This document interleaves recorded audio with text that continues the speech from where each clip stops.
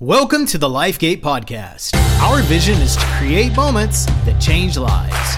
We pray that these weekly messages will be a moment in your day that leads to a change in your life. For more information, visit us online at lifegateburleson.com.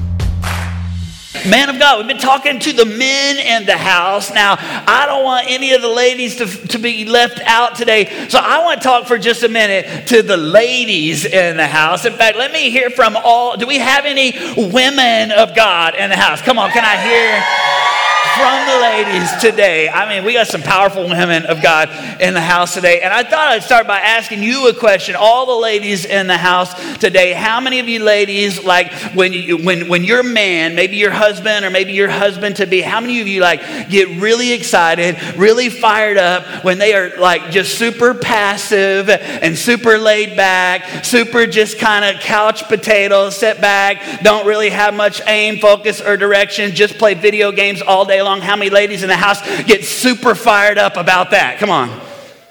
None of the ladies. Okay, one of the ladies. One. Now, I didn't expect anybody to get fired up about it. Now, how many ladies in the house today, like when you see your man, your husband to be, when you see them passionate, when you see them with focus and direction, when you see them taking a hold of things in life and leading the family, when you see them maybe even a little bit dangerous, maybe having a little bit of a, come on, how many ladies in the house can get a little bit fired up and want to kiss all day when you see that? Come on, how many know what I'm talking about? And that's what we're talking about today. We're talking about this idea of taking hold. Everybody say, take hold. Take hold. We've been talking about what it looks like to be a man of God. And Paul talks about this in this passage that really has been kind of our key verse for the whole series. Let's look at it again in 1 Timothy chapter 6 and verse number 11. Paul's talking to Timothy and he says, but you, man of God, flee from all of this and pursue righteousness, godliness, faith, love, endurance, and gentleness. Fight the good fight of faith and what? Everybody say these words. And take hold of the eternal life to which you are called. Paul calls Timothy a man of God. He says, I want you to be not just a man of business, not just a man of recreation, not just a man of football or fun or all those. No, I want you to be a man of God. And as a man of God, this is what you're going to do. You're going to flee and pursue. We talked about that in the first week. You're going to fight the fight. We talked about that in the second week. And then Pastor Darius, come on, did he do a great job talking about that last week? And then he says, here's what I want you to do. I want you to take hold.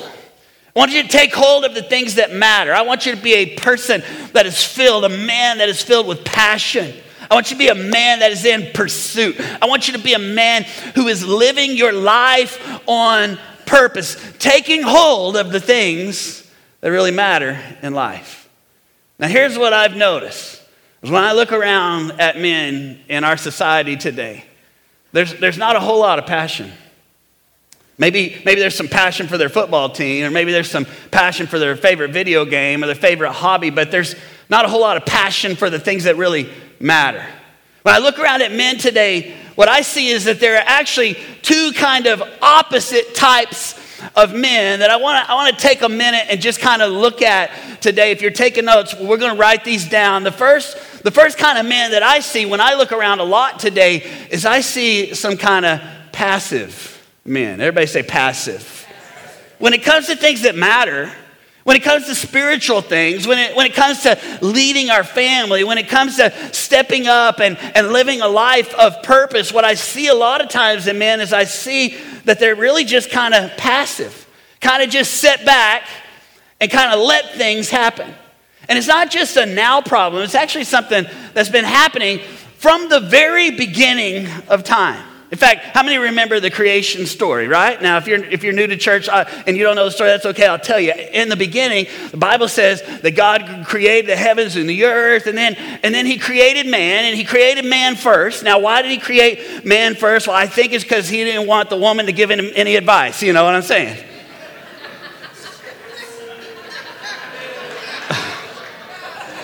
I actually told that joke to Amber, and she was like, no, that's not why. He created, that's not even funny. She said, he created, man first, because then he said, I think I can do better than that. And then he created woman. Did I get out of the doghouse with the ladies there?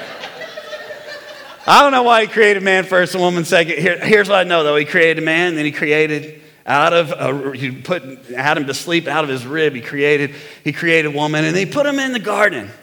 And he said, all of this is yours to enjoy. Like, I want you to be fruitful. I want you to multiply. I want you to subdue the earth. I want you to live in this garden, and anything that you want in this garden, you can have for yourself, except for what? Except for the one thing, right?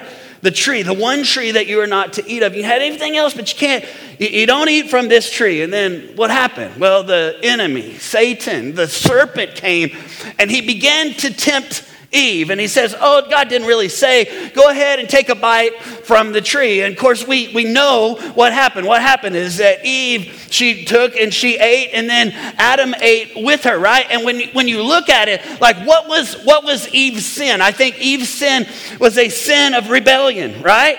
God said, and she didn't want to do what God said, and so she did what she wanted to do instead, and that's a pretty big sin, a sin of rebellion. But Adam also had a sin in that moment. And what was his sin? It wasn't necessarily a sin of rebellion. It was more a sin of passivity. Because here's what I want you to notice. Where was Adam when all of this was happening? Well, let's look at it in the passage in Genesis chapter 3 and verse 6. It says, and when the woman saw that the fruit of the tree was good for food and pleasing to the eye and also desirable for gaining wisdom, she took and she ate some. And she also gave some to her husband who was what? Who was with her. Where was he when all of this is happening? He's right there. And what did he do? Nothing. He's right there. He didn't step up and say, well, God said we shouldn't do that. Or God has better for us. Or that's not the way that we should be doing in our family. We should be following the commands of God who created us. No, he didn't do any of that. What did he do? He just sat there and let it happen.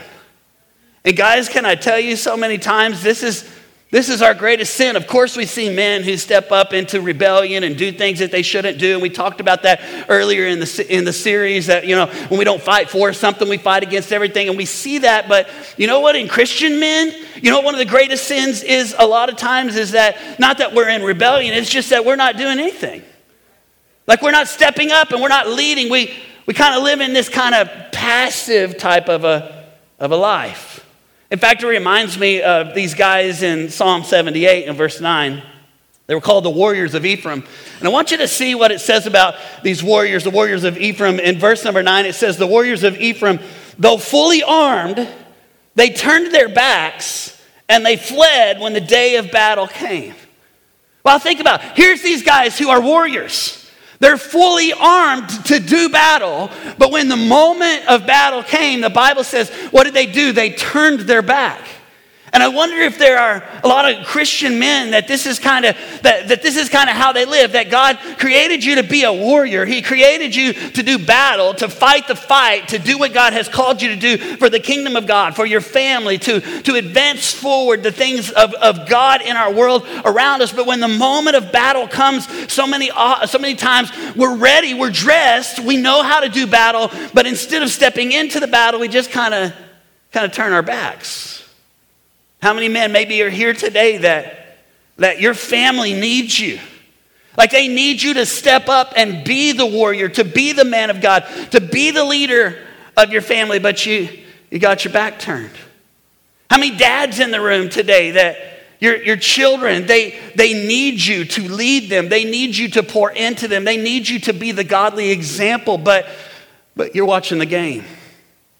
How many businessmen in the room today that maybe your business, something's going on that shouldn't be happening in your business and you see it and you know it, but you're like, man, I don't really want to rock the boat. I really don't want to cause any problems. I'll let somebody else take care of that. How many families are in a struggle financially and you're going into debt and you're sinking in that area, but dad's like, I don't want to tell my kids no, and I really kind of want to go on that trip, and I don't really want to tell my wife that we can't do that or can't have that, and we go deeper and deeper and deeper into debt, and it's not because we're doing something rebellious, it's really just because we're being passive. The time comes to fight, but our backs are turned. And this is a big issue for men. I'll tell you, it can be an issue for me sometimes, just being truly honest. Like, I'm 46 years old and I have a 6-year-old kid, you know? And, you know, when my girls were 6, I was a lot younger and had more energy and didn't get quite so tired.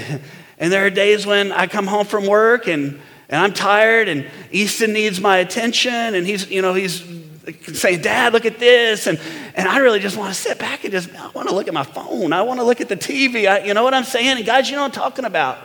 And so many times, like in the moment when we're needed the most, we're tired or we're worn or we're weary. And sometimes we can just sit back and just kind of be passive. Now, I know I'm kind of getting on to the guys here for a minute, so let me get on to the ladies for just a minute, all right? I asked if there were any lady warriors in the house, and all of you said, woo, yeah, okay, so let's talk to you for just a second. Your part to play in this is a lot bigger than you actually realize or know as well. Because ladies, here's what I want you to hear today, is that your man is becoming what you say and think and believe about him.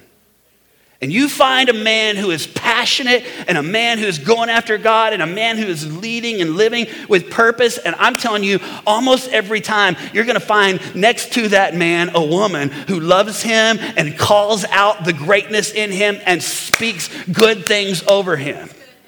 And so many times you find, come on guys, this is where you should be amening because I'm talking to help you here today. So many times when you find a guy who's passive and laid back and doesn't want to step up and lead and do anything, a lot of times what you're going to find is you're going to find that there's a woman who's not next to him but behind him going, you don't have what it takes and you seem to mess up all the time and I don't know if I can really count on you. Because see, your men are going to become what you say about them and what you call out in them. And let me just tell you, like in my own life personally, if I'm good at anything, it's because I have an incredible woman who cheers me on and who says, man, I believe in you and you can do it. And I'm praying for almost every Sunday. I'll kiss her and say, hey, it's time to go. I got to go because she comes a little later than me because I'm studying and stuff. And she'll say, I'm praying for you today. I know you're going to do great today. And if I'm anything, it's because of that. Because here's the thing, that she's seen me in my worst, right? Like she sees me in my Sunday best, but she also saw me this morning when I got up, my hair was a mess. And like she's seen me in my worst moments, right? And so if the woman who knows me in my days of weakness, in my worst moments, in those times when I'm not very proud of myself, if that woman who knows me better than any of y'all still believes in me and still thinks that I can do it and still thinks that I'm great and still thinks that I am called and still thinks that God can use me, then guess what? If she's seen me in my worst and she still believes in me, then maybe I can do it. But if that woman who knows me the best looks at me and goes, I don't know if you got what it takes. Man, you disappointed me last time. Not really sure if you still got it. Guess what is going to happen? I'm going to want to step back and be passive and go, I don't know if I can do it. Because the woman who loves me the most didn't encourage me the most. In fact, let's say it like this. There's a difference in what men need and what women need in a relationship. How many would agree with me on that? In fact, I'm going to attempt a little bit here, ladies. I'm not a lady, so I don't know. But I'm going to attempt. I think I can kind of say what probably the ladies need from their men, all right? Help me out, ladies. If I'm right on this, say amen. If I'm wrong, then don't say anything. Just, okay. Ladies, how many of you, most of you, like this is what you need from your man? You need them to you need to know that they love you, right? That they cherish you and that they honor you. And it's not just this, it's not just that they love you, but it's that they love you today. Am I right, ladies? In fact, guys, I'm going to help you on this, all right? Like they don't just want to know, do you love me? They want to know, do you still love me today? Because here's the thing that I know is that I can have a good day. I can rack up tons of points. I can do the dishes without even being asked. I can help get Easton ready for school. I can tell Amber how beautiful she is and how I love her hair and her makeup looks wonderful today, and all that is good, but here's what I know. At 12 o'clock midnight, all of those points just miraculously evaporate. How many ladies, you know what I'm talking about, right? And everything starts over again because they want to know, do you love me today? Am I on track, right? Now, ladies, let me tell you, guys need something different. They don't need to know, do you love me? Here's what they need to know. Do you believe in me? Do you respect me? Do you think that I have what it takes? And I think it's a lot like the ladies. It's not, I just need to know it once. I need to know it not just today. I need it this hour, Do you respect me? Do you believe in me? Do I have what it takes, right? And here's the deal. Ladies, if you want your man to step up and be a passionate man, here's what you're going to have to do is you're going to have to be their biggest cheerleader. You're going to have to get behind them, and not just behind them, but beside them. And you're going to have to tell them consistently, I believe in you. You have what it takes. You can do it. I feel it and see it in you. And some of you ladies are going, but I don't know if I really do respect them because they've blown it. They've messed up. And here's what I would say to that.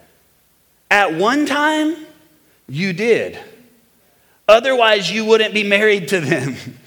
Or you wouldn't be with them, right?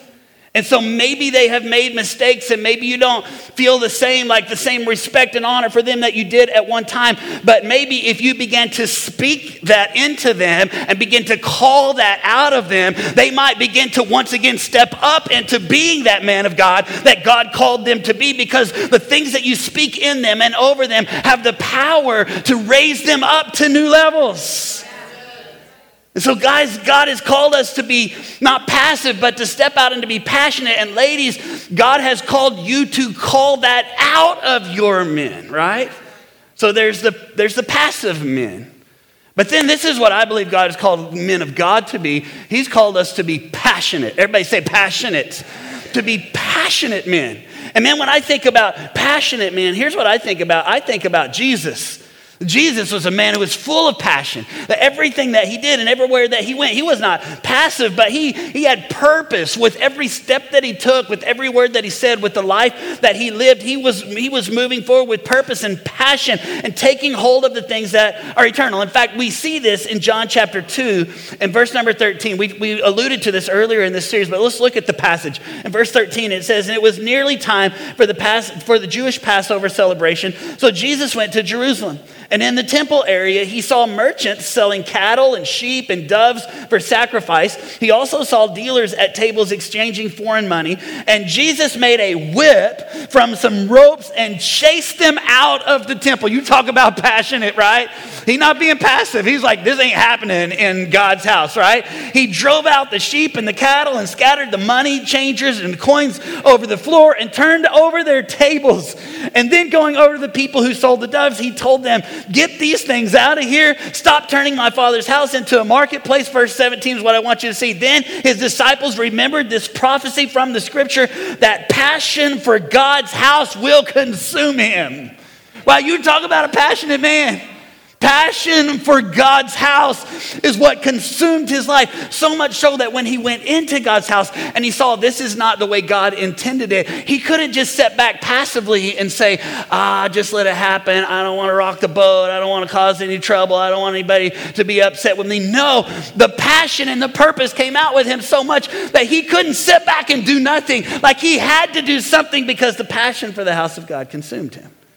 And man, this is the kind of passion that I'm talking about.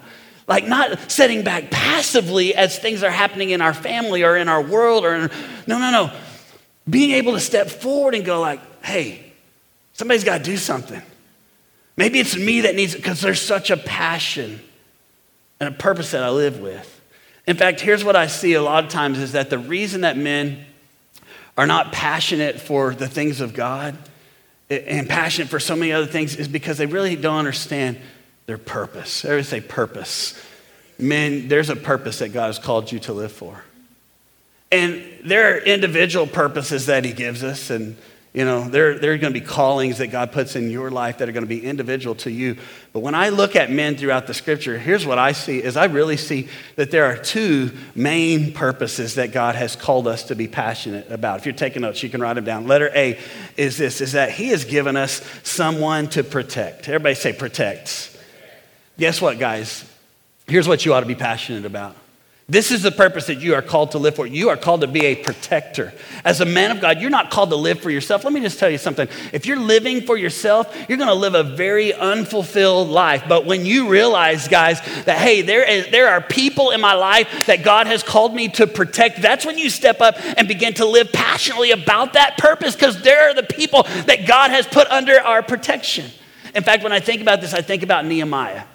We talked about him earlier in the series, that God put it in Nehemiah's heart to rebuild the walls of Jerusalem that had been broken down. And because they'd been broken down, the people of Israel, they were in despair, and they were incredibly vulnerable to outside attack. And so the walls needed to be rebuilt. And Nehemiah said, I'm a man of God. I'm going to do what God has called me to do. I'm going to rebuild these walls, but I can't do it by myself. And so he began to try to recruit others to come, other men to help him to rebuild the walls. And notice what he used to recruit them. He didn't go and say, hey guys, I got this great opportunity for you, and man, it's going to be an opportunity for advancement, and you can make lots of money, and you can get that chariot that you had your eye on, the one made by, the electric one made by Elijah Musk. Come on, see what I did there? Like, all right. We'll see if that one makes it into the second service. I don't know.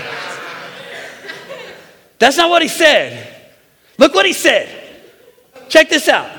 In Nehemiah 4 and verse 14, Nehemiah said, I stood up and I said to the nobles and the officials and the rest of the people, don't be afraid of them. Remember the Lord who is great and awesome. And fight for what? For your families and your sons and your daughters and your wives and your homes. How did he challenge them? He said, guys, you are called as men of God to be protectors. And we're going to build walls that are going to protect the people that we love. We're going to protect our families, and we're going to protect our homes, and we're going to protect our wives, and we're going to protect our children, because this is who God made us to be. And some of you men here today, that's what God is going to call you to do, to step up and be the protector of your home. Some of you are going, well, I don't have a home. I'm not married. I don't have children. Guess what? There are still people for you to protect. Maybe it's your elderly mom, or your aging, family members, or maybe it's your niece and your nephew that don't have a dad in their home, and you're going to step in and go, I'm going to be the man of God in their life. Maybe some of you would look around and you go, man, there's teenagers that are around here at the church, and maybe some of those teenagers don't have a dad in their life, or don't have a male figure in their life, and I'm going to step up, and of course I'm going to go through the right channels, and I'm going to talk with Pastor Max, and I'm going to do all of the stuff that I need to do to be a leader, but I'm going to step up and I'm going to be a leader. I'm going to lead a small group with these young men so that I can be a mentor or a role model in their life. Or maybe some of you guys would look around and you go, man, look at all these kids that are around here at the church, and maybe I could influence them. Maybe I could protect them. And so you're going to get with Pastor Cassie, and you're going to do all the process, and then you're going to go, hey, we're not going to just be a church where we let all the ladies do all the work with the little kids. No, we need some men back there that are teaching our children to be men of God. Come on. Maybe you would say, I have a heart for those orphans in Jamaica. So I'm going to get on that missions team, and I'm going to go and I'm going to serve them, and I'm going to protect them, and I'm going to love them. Guys, here's the deal, is that God has called us to be protectors. If you're a husband in this place, you are called to be the protector of your spouse, of your wife. And not just to protect her physically, but protect her heart, to protect her emotionally. You know what that means? That means that you're going to honor her, cherish her. You're going to keep yourself for her, just like we said that we would do on that day when we got married, right? You're going to keep your eyes pure. You're going to make sure that you're protecting her heart, because that's what men of God do. And dad's in the house, you're the protector of your family. And not just physically. Like, you're the protector spiritually. You're the protector emotionally of your children. Like, God has called you to raise you up to be that kind of man in your house. Like, you are, let me say it like this, guys. Fathers in the place, you are the pastors of your home. So that means I'm not just locking the doors at night and making sure, I got the gun in the safe or whatever. No, it means I'm protecting my children spiritually. And I'm going to stand up for the Word of God, and we're going to teach our children the principles and the things of God. And we're going to make being in church a priority so that our children learn the things of God. And we're going to say, hey, there's some standards that we live by in our home that other people don't believe that, but this is what we believe in our home. And there are going to be some times when it's everybody else is doing it, and your teenager's going to be mad if you tell them they can't do it, but you're going to say, you know what, I don't want you to be mad at me, but this is just not how we live in our home, because we're Bensons or we're whatever, and this this is who we are, and this is how we live, and I'm gonna, like, because guys, we're gonna be the protectors of our home, right? So as men of God, we have somebody to protect, but then notice the last one, and I'll hurry, is that we've got a kingdom to advance. Look at this, check this out. Matthew chapter 11, verse 12, it says, from the days of John the Baptist until now, the kingdom of heaven has been forcefully advancing, and what? Forceful men do what? Lay hold of it.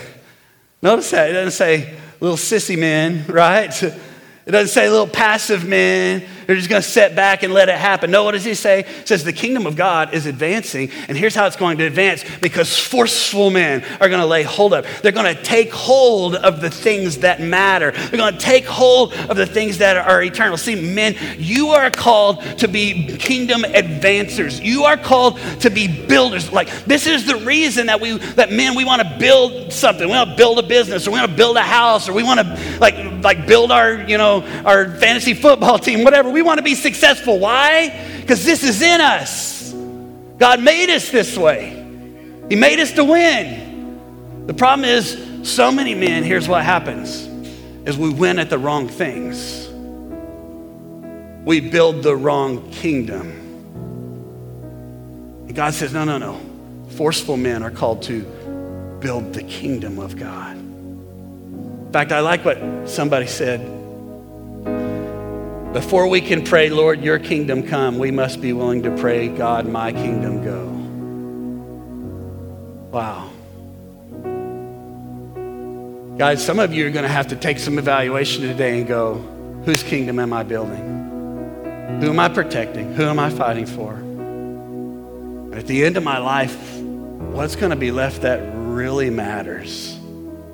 And that's what I'm going to pour my energy and my time into. I'm going to take hold of things. I'm not going to be passive. I'm going to be passionate about taking hold of the things that really matter.